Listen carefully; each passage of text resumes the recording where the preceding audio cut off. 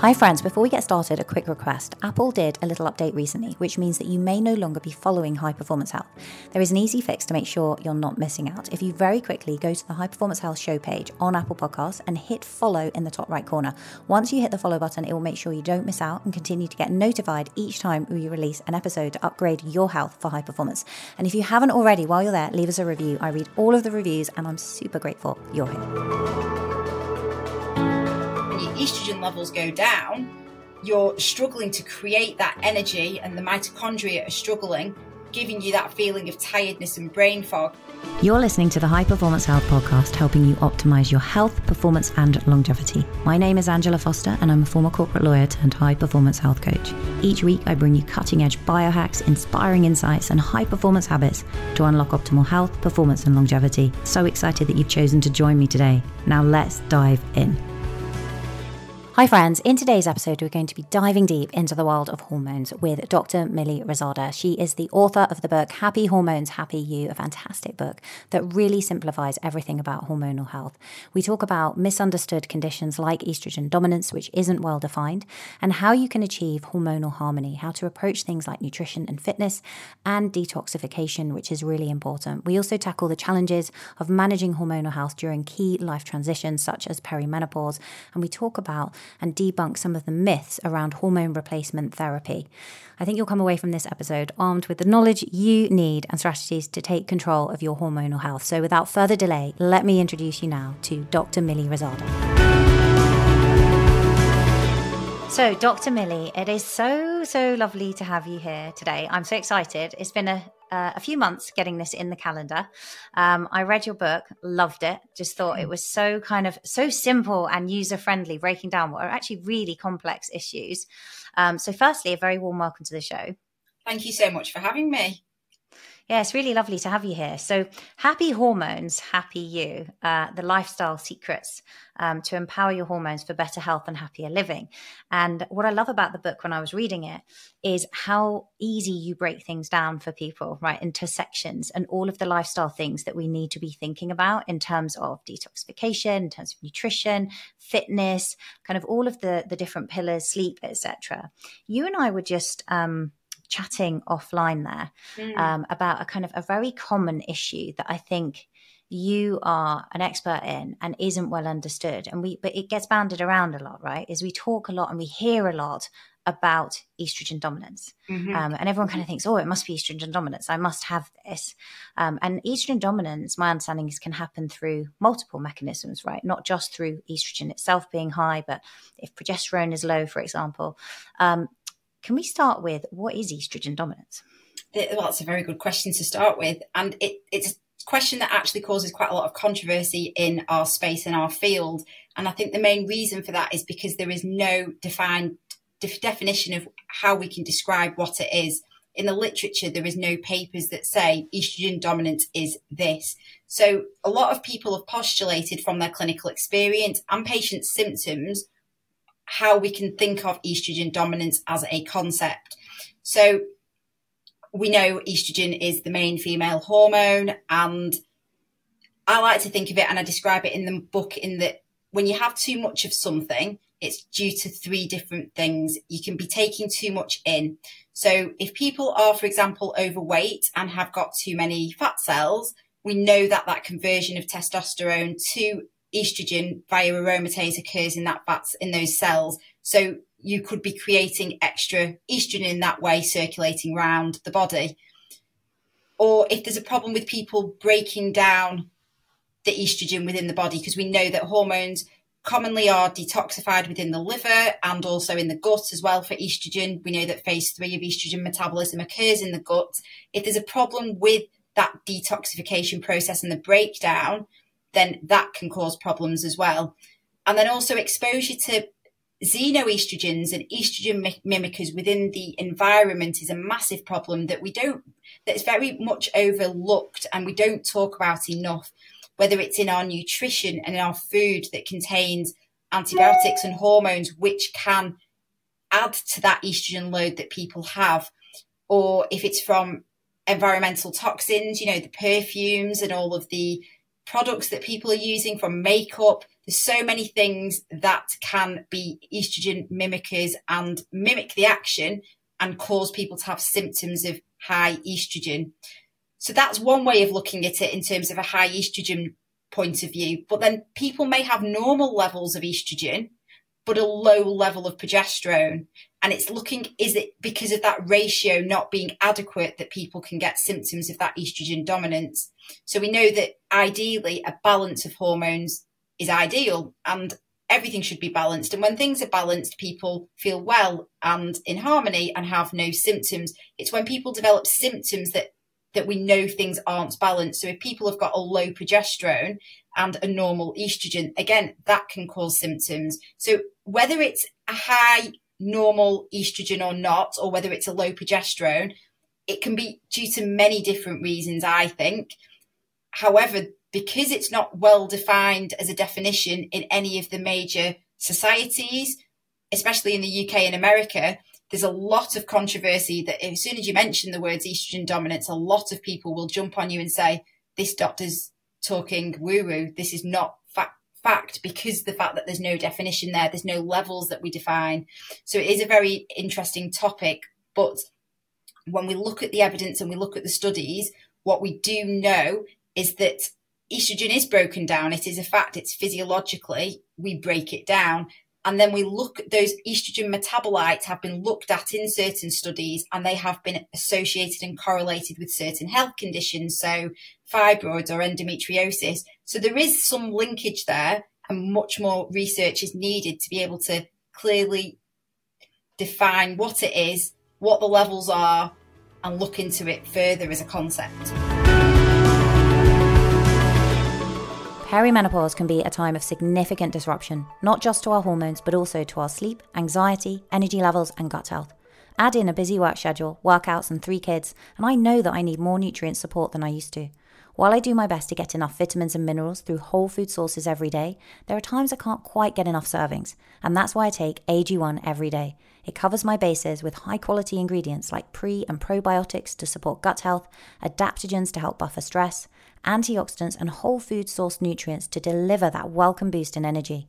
One daily scoop of AG1 covers my nutrient gaps and supports my mental and physical health without a lot of hassle. I simply add 1 scoop to my water in the morning with the confidence to know I'm giving my body what it needs. Taking AG1 helps me to feel more energized, sleep better, and gives me glowing skin. If there's one product I had to recommend to elevate your health, it's AG1.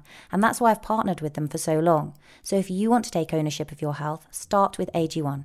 Try AG1 and get a free 1-year supply of vitamin D3 and K2 and 5 free AG1 travel packs with your first purchase, exclusively at drinkag1.com/Angela Foster. That's drinkag1.com/Angela Foster. Would you like to uncover the secrets of your metabolism and hit your weight goals in a really easy, scientifically driven manner? For over a year now, I've been using a smart little device called Lumen. And through a simple breath test, Lumen helps me optimize my fasting period. It tells me the best time to eat carbs, how to fuel my workouts, it tracks how stress and sleep affect my metabolism, and gives me daily personalized meal plans. Lumen is the first device to hack your metabolism and reveal your lifestyle and diet's true impact on your health and ability to lose weight. And it can help you to enhance fat burn, lose weight, and boost your energy naturally. And Lumen is giving listeners of this podcast $90 off. All you need to do is head over to angelafoster.me/Lumen and enter code Angela90 at checkout to save $90. You can finally take charge of your metabolism in 2024 with this exclusive discount. Simply head over to angelafoster.me/Lumen. That's ANGELAFOSTER.me/LUMEN and enter code Angela90 at checkout. Now let's get back to the show.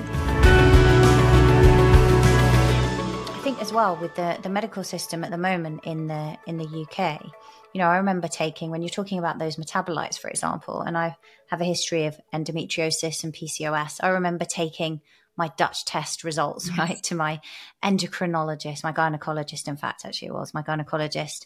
And he thought it was all very interesting, but he'd not had any experience with it. And I think that even testing itself, right, isn't that commonplace, for example, in the medical system, particularly when women are going through menopause. It seems like it's done on a trial basis almost. It's like, well, let's give you this dose and we'll see how you get on. And then if that isn't working, then we'll adjust it.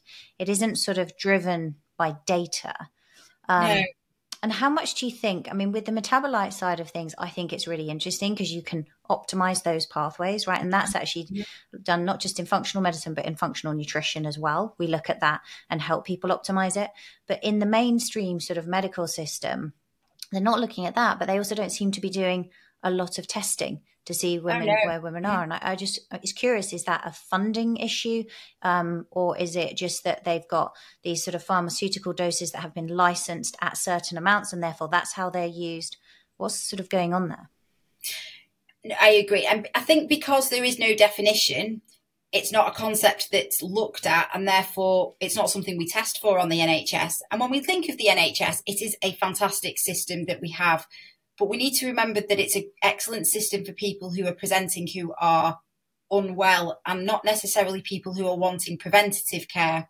And also, we need to think how many people there are in the UK. It's very much a population health driven model where we're looking at the cost benefit analysis of putting tests in place.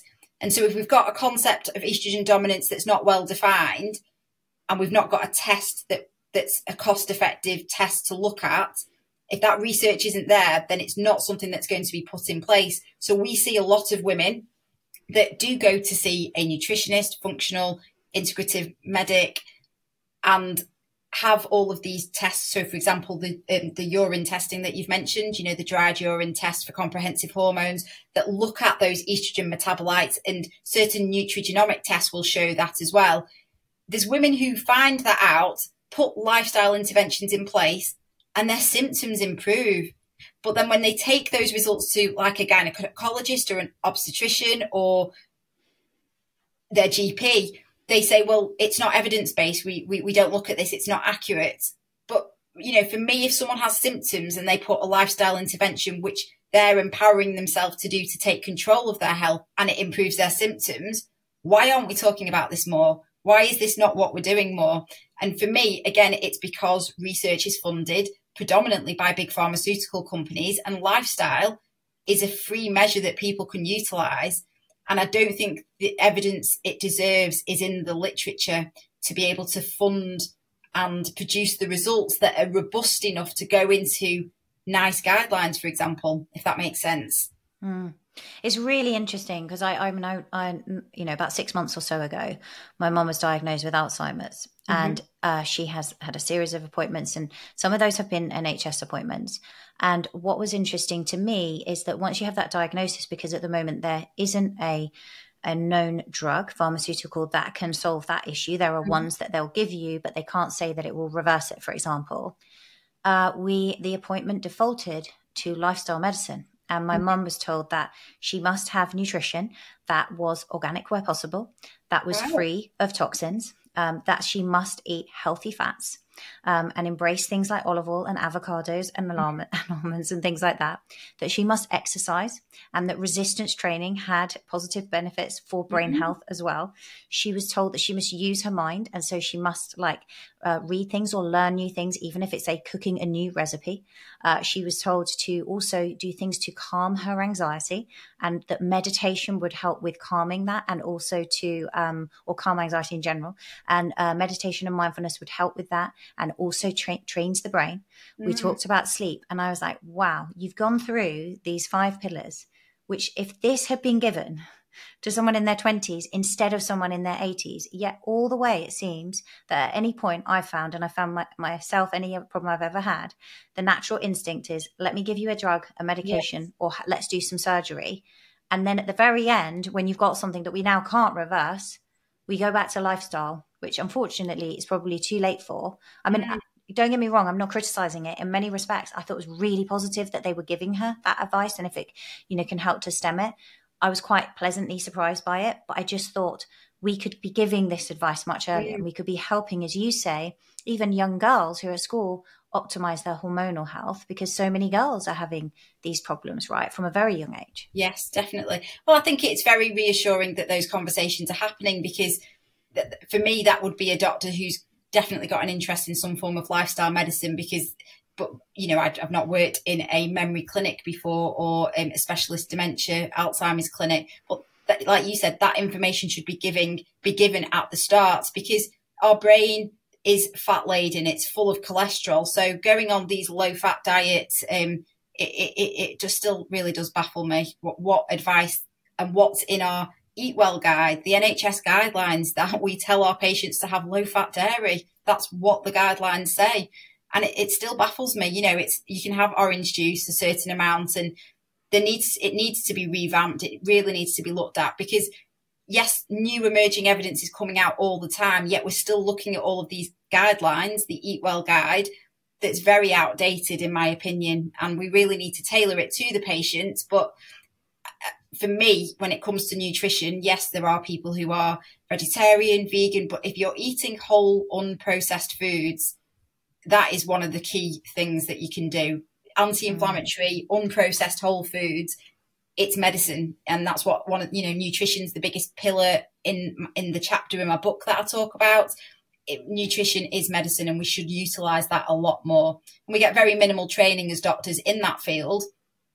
And when people come in, how often is it that they just say, oh, you're overweight, eat less, move more. That's it. There's no more nuance to it. There's no more individualization of that care. And there's so much more. And just even me in the book, talking so much about, for hormones, what can we do in our lifestyle and why it will help.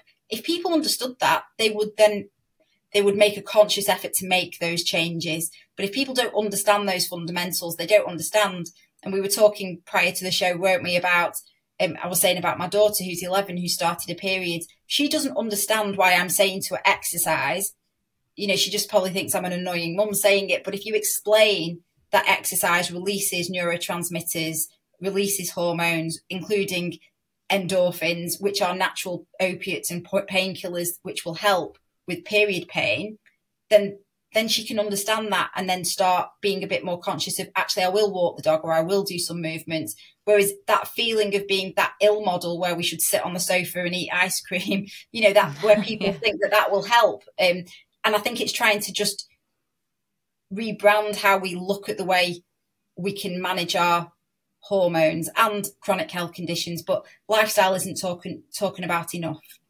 Very much so. And I like the way you give so much impetus, if you like, on that nutrition and lifestyle in the book. Let's talk about, I guess, two categories of women, right? The on the way in and the on the way out. So we've got young girls who are coming and starting their periods, and then we also have that disruption, and both take a number of years, right, for these things to happen. And then obviously on the way out can be like a second kind of puberty, effectively, perimenopause, where women turn around and go, what the hell's going on? Everything I did before isn't working. Now I've got belly fat appearing. I feel more anxious. I can't sleep properly. It gets very publicized about hot flashes, but actually there are so many other symptoms, right? We have less insulin sensitivity. Let's have a look at sort of perimenopausal women. Yeah. First of all, what are the key things for women to nail in their sort of 40s and early 50s to really set themselves up? So I think that's an excellent question. And I've been an NHS GP for 15 years. I've gone through my own hormonal journey. When I was younger, I had PCOS. I'm currently in the perimenopause. I've gone through the menopause for a year medically. So I'm obviously been premenstrual before period. So I've gone through all the phases, so I can empathise with people who have been at different stages. And I think it's important to understand what's going on with our hormones. So quite quickly, so we have, in people who have regular cycles, in 28 days, you will get your estrogen levels increasing. And then in the second half of your cycle, once you've ovulated, the egg produces that progesterone, and your progesterone levels increases. So I always think of the cycle as two halves, your first half and your second half. Now, in the perimenopause, you are getting, instead of nice undulating kind of waves of hormones, they go up and down quite erratically. So people find that their migraines can get worse. their PMS can get worse, and there's so many symptoms that can get worse. But ultimately, the estrogen is lowering over time. And estrogen, yes, it is a hormone, but it has positive influence on the neurotransmitters in the brain, so the dopamine and the serotonin. So the common symptoms I see that people struggle with relate to what is going on in those in the hormones and neurotransmitters. So when your insulin levels are lower or lowering, we become more insulin resistant. So people find that they eat the same foods, yet they are getting this central tire and belly fat. And that is because we are less insulin sensitive. And so when we're eating, we are literally storing that as fat around the abdomen. And so that's one of the key symptoms people find is weight gain is a problem. Brain fog is also a problem because we know that the mitochondria, which are important for energy, that and the utilization of glucose is a hormone dependent process. So when your estrogen levels go down, you're struggling to create that energy, and the mitochondria are struggling, giving you that feeling of tiredness and brain fog. And then we should probably have another chat on another podcast episode about fasting and ketosis, but that is an excellent tool to try and tap into the symptoms people can get of brain fog and tiredness and struggling with weight loss. So fasting and ketosis can be an excellent tool to bypass that problem with the lowering of estrogen. And then obviously we've mentioned about estrogen lowering, affecting serotonin. Serotonin's our happy hormone. So lower levels can make us feel low, lacking in motivation. And that's why so many people go to the GPs in their 40s, early 40s, with the stresses of life, busy job, and also declining hormones, which aren't talked about enough. And they can potentially be given antidepressants, and they will feel some benefit, perhaps, depending on the individual, because the reason why is because their estrogen levels are declining. So there's so many symptoms. And again, a podcast for another time would be actually to talk about vaginal health and sexual health, because again, it's not talked about a lot. And I see so many women coming in with thrush, urine infections, dry vagina, painful sex in the 40s. And it's all because of the declining estrogen in the perimenopause. I mean, there's hundreds of symptoms people can experience. But I think another thing to mention, because menopause, especially with the Davina effect, it's talked about so much, but we can't always put the hormones. We wouldn't be here without hormones. A lot of hormones account for many things, but we always need to be looking for other causes as well. So that shouldn't be missed. You know, if there's people are getting symptoms, we shouldn't just say, oh, it's perimenopause. We need to be looking if there's something else. And you know, once we rule those out, then we can say it potentially is the perimenopause. Yes. So in a nutshell there, perimenopause, the fluctuation and decline in estrogen can impact brain health, muscle health, bone health, joint health. And so how we eat and exercise and how we live our lifestyle therefore needs to be adapted to take into account those factors. So let's say if we look at nutrition, for example, so I've already mentioned we're becoming more insulin resistant. So eating foods that are naturally lower in carbohydrates. Now this, a lot of people say, oh, you know, especially people who train quite a lot, they might say, well, we need carbohydrates. I'm not villainizing carbohydrates at all. We need it for gut health. However, it's eating unprocessed natural carbohydrates, fruits and vegetables, and everything in moderation is so important. But it's knowing that potentially that pizza, that processed food with the fat and the carbohydrates together is going to have more of a negative effect on them now rather than previously. So eating more unprocessed whole foods is very important, and eating foods that have got pre and probiotics in, which is important for gut health, to help with the estrogen detox, hormone detoxification. And we also know that the gut's very important for production of serotonin and dopamine. So we need to look at gut health as well. So the importance of nutrition for so many reasons is crucial. And again, like I said, a big chapter in the book is focused on nutrition so people can understand, because there's so many different ways people eat. Like I said, vegan, vegetarian, paleo, keto, and all of these diets are talked about, Mediterranean, which is best. And I kind of talk about that in the book. And then if we move on to exercise, again, I think it's looking at when we know that in our 30s, muscle and bone health decline with age. You get sarcopenia, you get loss of bone density. And so it's really important that we do tailor our exercise for maintenance of muscle. And Dr. Leon's book, talks about the importance of muscle as an organ of longevity. We know the importance, and you touched on it before, Angela, talking about how when in the clinic, when we were talking about Alzheimer's, talking about exercise and how that's really important for brain health, because we know exercising releases myokines, which is so important for brain health. So the key thing for me is, and I talk about this a lot, is looking at polarized training for women in the perimenopause and actually being aware of the heart rate zones and understanding how we utilize energy. So basically, it's looking at different types of exercise and what women should do more of. And women should do more of strength training because we need to be building up and maintaining that muscle mass. But it's also not doing too much high intensity stressful activity, because the autonomic nervous system, the sympathetic activity will be increased. Cortisol will be increased. We know cortisol can increase fat deposition. So it's looking at that individual at that point, what their goals are, how we can achieve it, and looking at how we should tailor their exercise.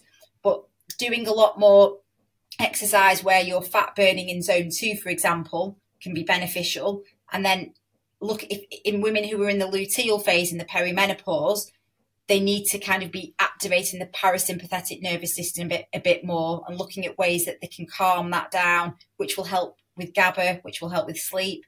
So I'm probably complicating the situation, but it is a lot easier when you're seeing people one-to-one to look at them, take a history, and kind of come up with a personalised lifestyle plan. And that's what I'm about, and that's what I do, and that's what I really love doing, because I've had a lot of hormonal problems that I have managed through lifestyle.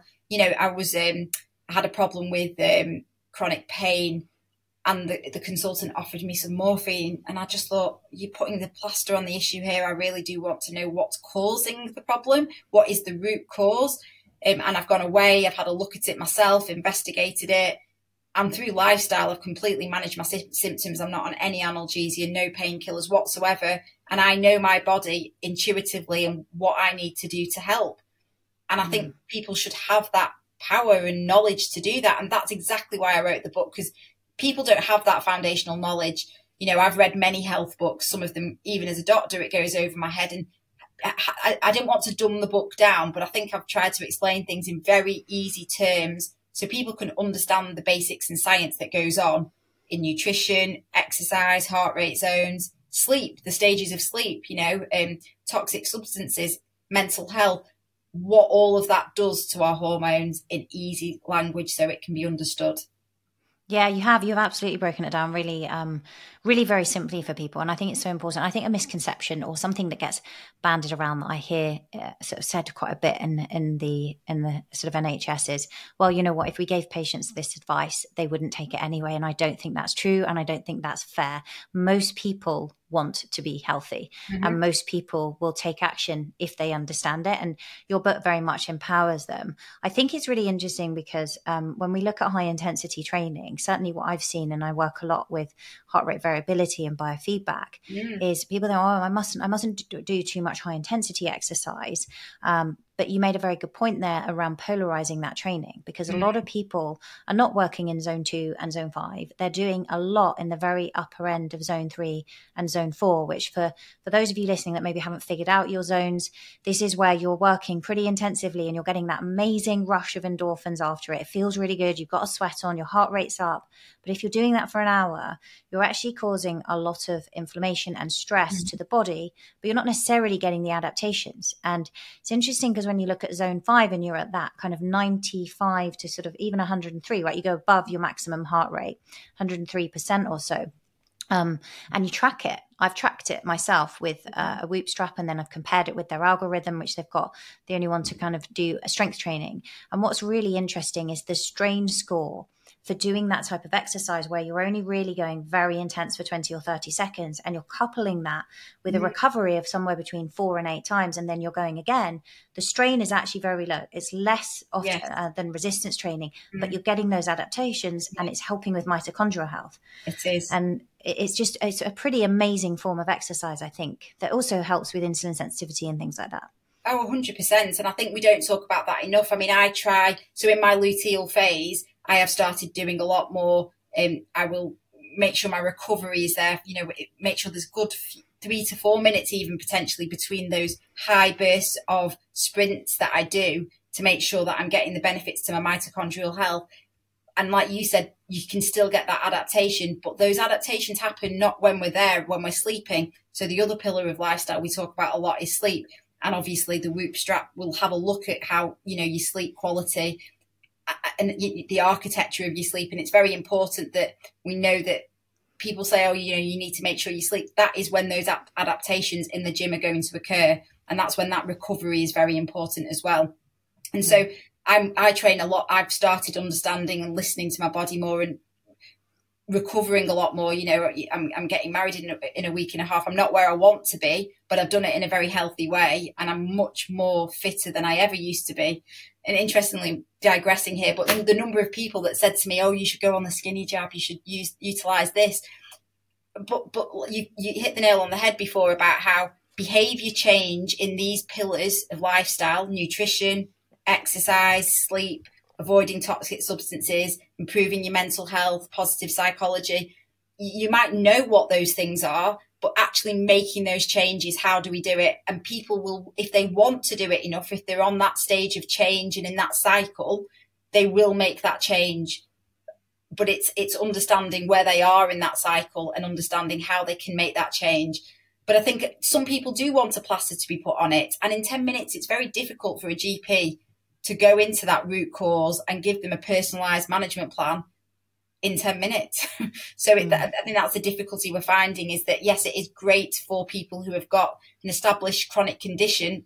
However, I still believe a lot of these established chronic conditions are reversible because a lot of them are caused by lifestyle. So we should try and reverse it through lifestyle. But there's on so many medications, so many blood pressure medications, so many, people with type 2 diabetes, so many type 2 diabetic medications. And you just think, this has been driven by your poor nutrition, the lack of exercise over the years. It's a cumulative effect of all of those pillars of poor lifestyle living in those areas over the years has caused this. And so it's going to take, yes, it can take not just a week to get better, it can take months/years to get better, but it is totally reversible. If it's caused by lifestyle, we can reverse it through lifestyle.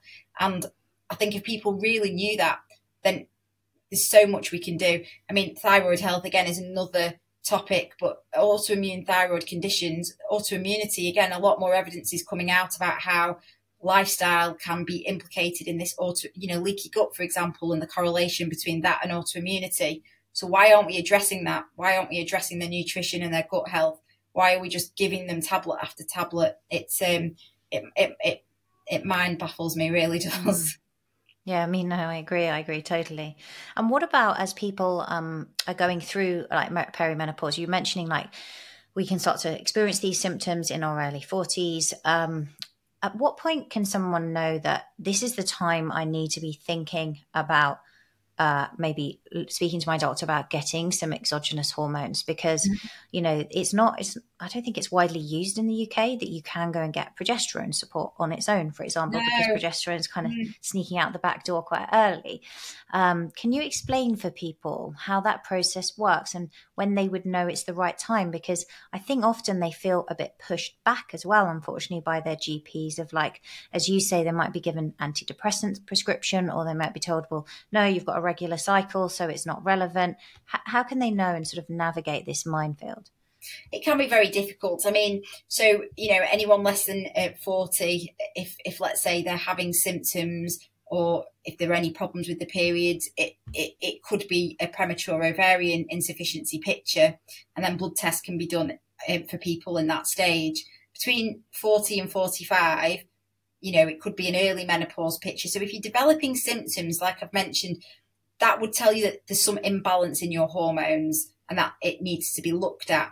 But from the age of 45 onwards, any kind of vasomotor symptoms, so hot flushes, it can be urogynecological symptoms, so recurrent UTIs, thrush, painful sex, any problems down in the vagina area, that can be how people can present with. That might be what they present with first. And we do see so many women at that phase, and we never really think, oh, could this be the perimenopause? Could they benefit from vaginal estrogen? And there are, like I've mentioned, brain health issues, so low mood, low motivation, depression type symptoms, which could be due to that estrogen deficiency. So we need to take a full history, and 95% of the diagnosis in GP is based on a history. If you take a good enough history and understand that person in front of you, you can get a lot from taking a history. Blood tests aren't always necessary. It depends on the age of the patient and whether there are any red flag symptoms. So if we're worried about anything else.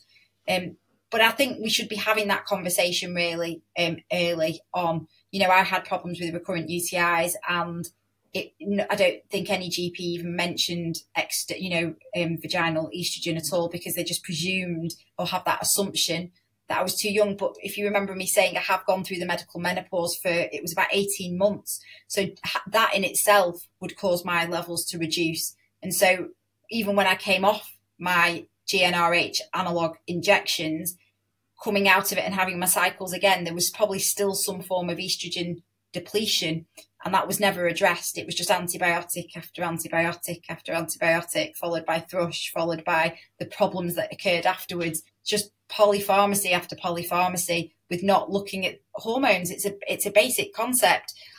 So I encourage people to speak to the GP. A lot of GPs, you know, I've mentioned, perhaps may look at giving antidepressants, but maybe if people are getting worsening migraines and people are getting worsening symptoms, a trial of HRT, if that's what the patient wants and there's no contraindications, is something that could be done. And I think, you know, a lot of people are talking more about HRT being given. There's so many different formulations, there's so many different things to think of, but there are options there for people. And some people choose not to take any, and that's absolutely, you know, but we do know there's a lot of emerging evidence, the benefits for brain health, like Dr. Moscani looks at all. There's been so many research papers coming out about this. We know it's good for brain health and cardiovascular health. But you mentioned, which was really interesting, about progesterone therapy on its own. Now, I remember going to a conference recently, and there was a woman who was saying how she had a hysterectomy and her ovaries were kept in situ, and she was she had a total abdominal hysterectomy, and she had her ovaries removed at the same time. And so because she didn't have a womb anymore, she was given estrogen only HRT. And she was saying how she was struggling with anxiety and struggling with insomnia. And I just thought to myself, what does progesterone do? It's our natural antidepressant, anti-anxiety medication. Naturally, we produce that. It helps with potentiating GABA, helping with our sleep. And this woman who's had her ovaries removed and her, you know, a large proportion of her progesterone supply removed, and just given estrogen only HRT, because that's what the indication in the license is in the UK to give. But I think it's going to be, I know that Professor Pryor, yeah, she's doing a lot of work on progesterone therapy, and you know, it's the same as testosterone. You know, if there's people who have not got their ovaries, then, you know, we need to really be thinking holistically of, could they benefit from some progesterone? But it would be used off label or off license, and this is the problem. But it's very interesting how many people can think about increasing doses higher and higher for estrogen. But what about progesterone? What about testosterone? And I think we really need to start thinking big picture here and actually looking at that person.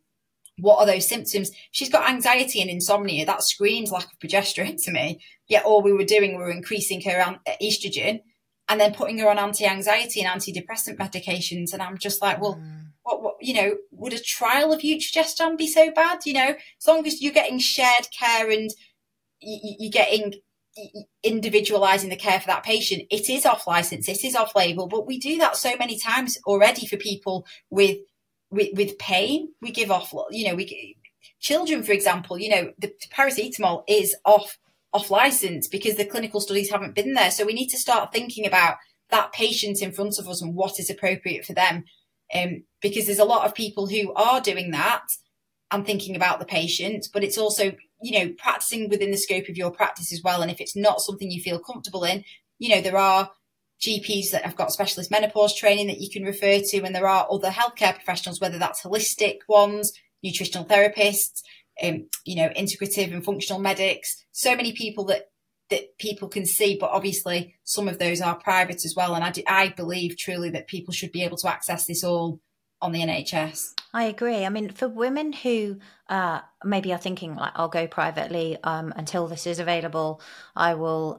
What are your thoughts around if budget is no obstacle around the fact that, a private doctor will test yours, they'll use a compounding pharmacy, they will adjust the levels on you. We're told within the NHS that's not necessary here in England.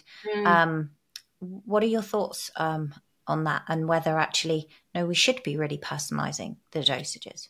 So a lot of, it took me a while to get my head around this. So we've got body identical HRT and we've got bioidentical HRT. Now, body identical HRT is your, so in the olden days, and in the olden days we used to use the urine from pregnant horses, which was conjugated estrogens, like Premarin, and that's where that name came from.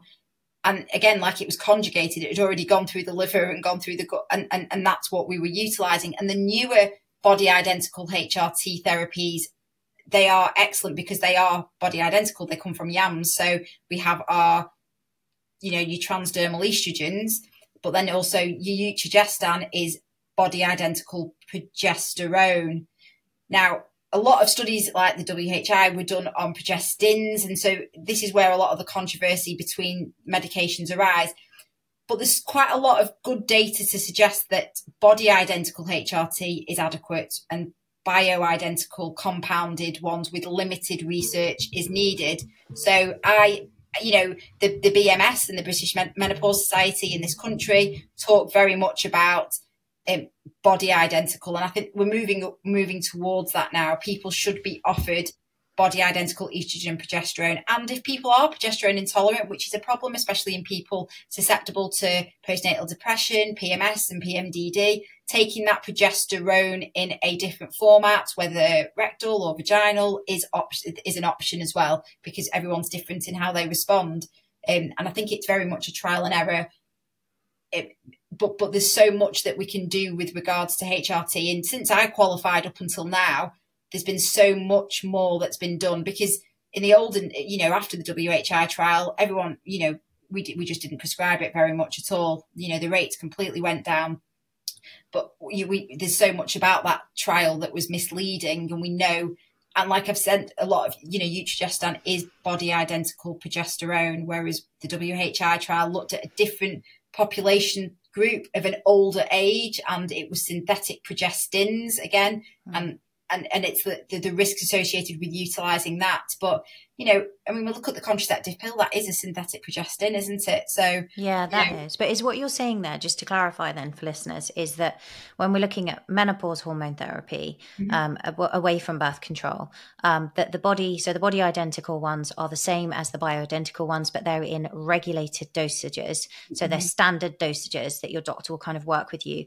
The difference with a bioidentical hormone therapy is that now you're seeing someone privately who's using a compounding pharmacy to get the dose specifically right to you based on blood testing. That would be the distinction between the two?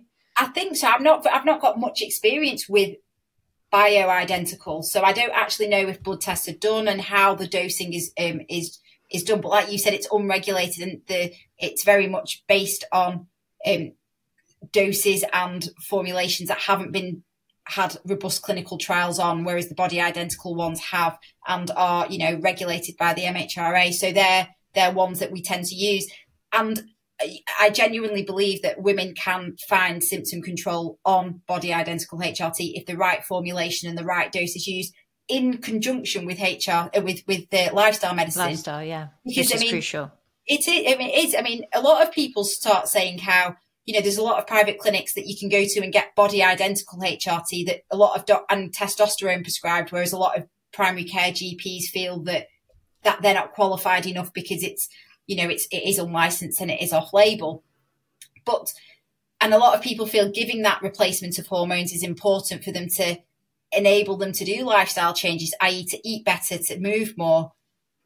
However, I've got at the moment, yes, I'm perimenopausal, but my estrogen levels and progesterones are within normal range. They might be fluctuating, but if I don't want to go to the gym, I won't. It's it's mind over. It's very much a behavioural thing. So even if you replace someone's hormones, yes, it might give them a bit more energy to do it, but again, it's not going. They need to make those lifestyle changes and behavioural changes in conjunction with it, because if they're going to be drinking alcohol excessively, not looking after the gut health, they can be taking the hormone but actually not detoxing it properly, not actually excreting it properly, and the side effects perhaps may be worsened. And I don't think we talk about that enough. People just presume that we can give it, they'll feel better.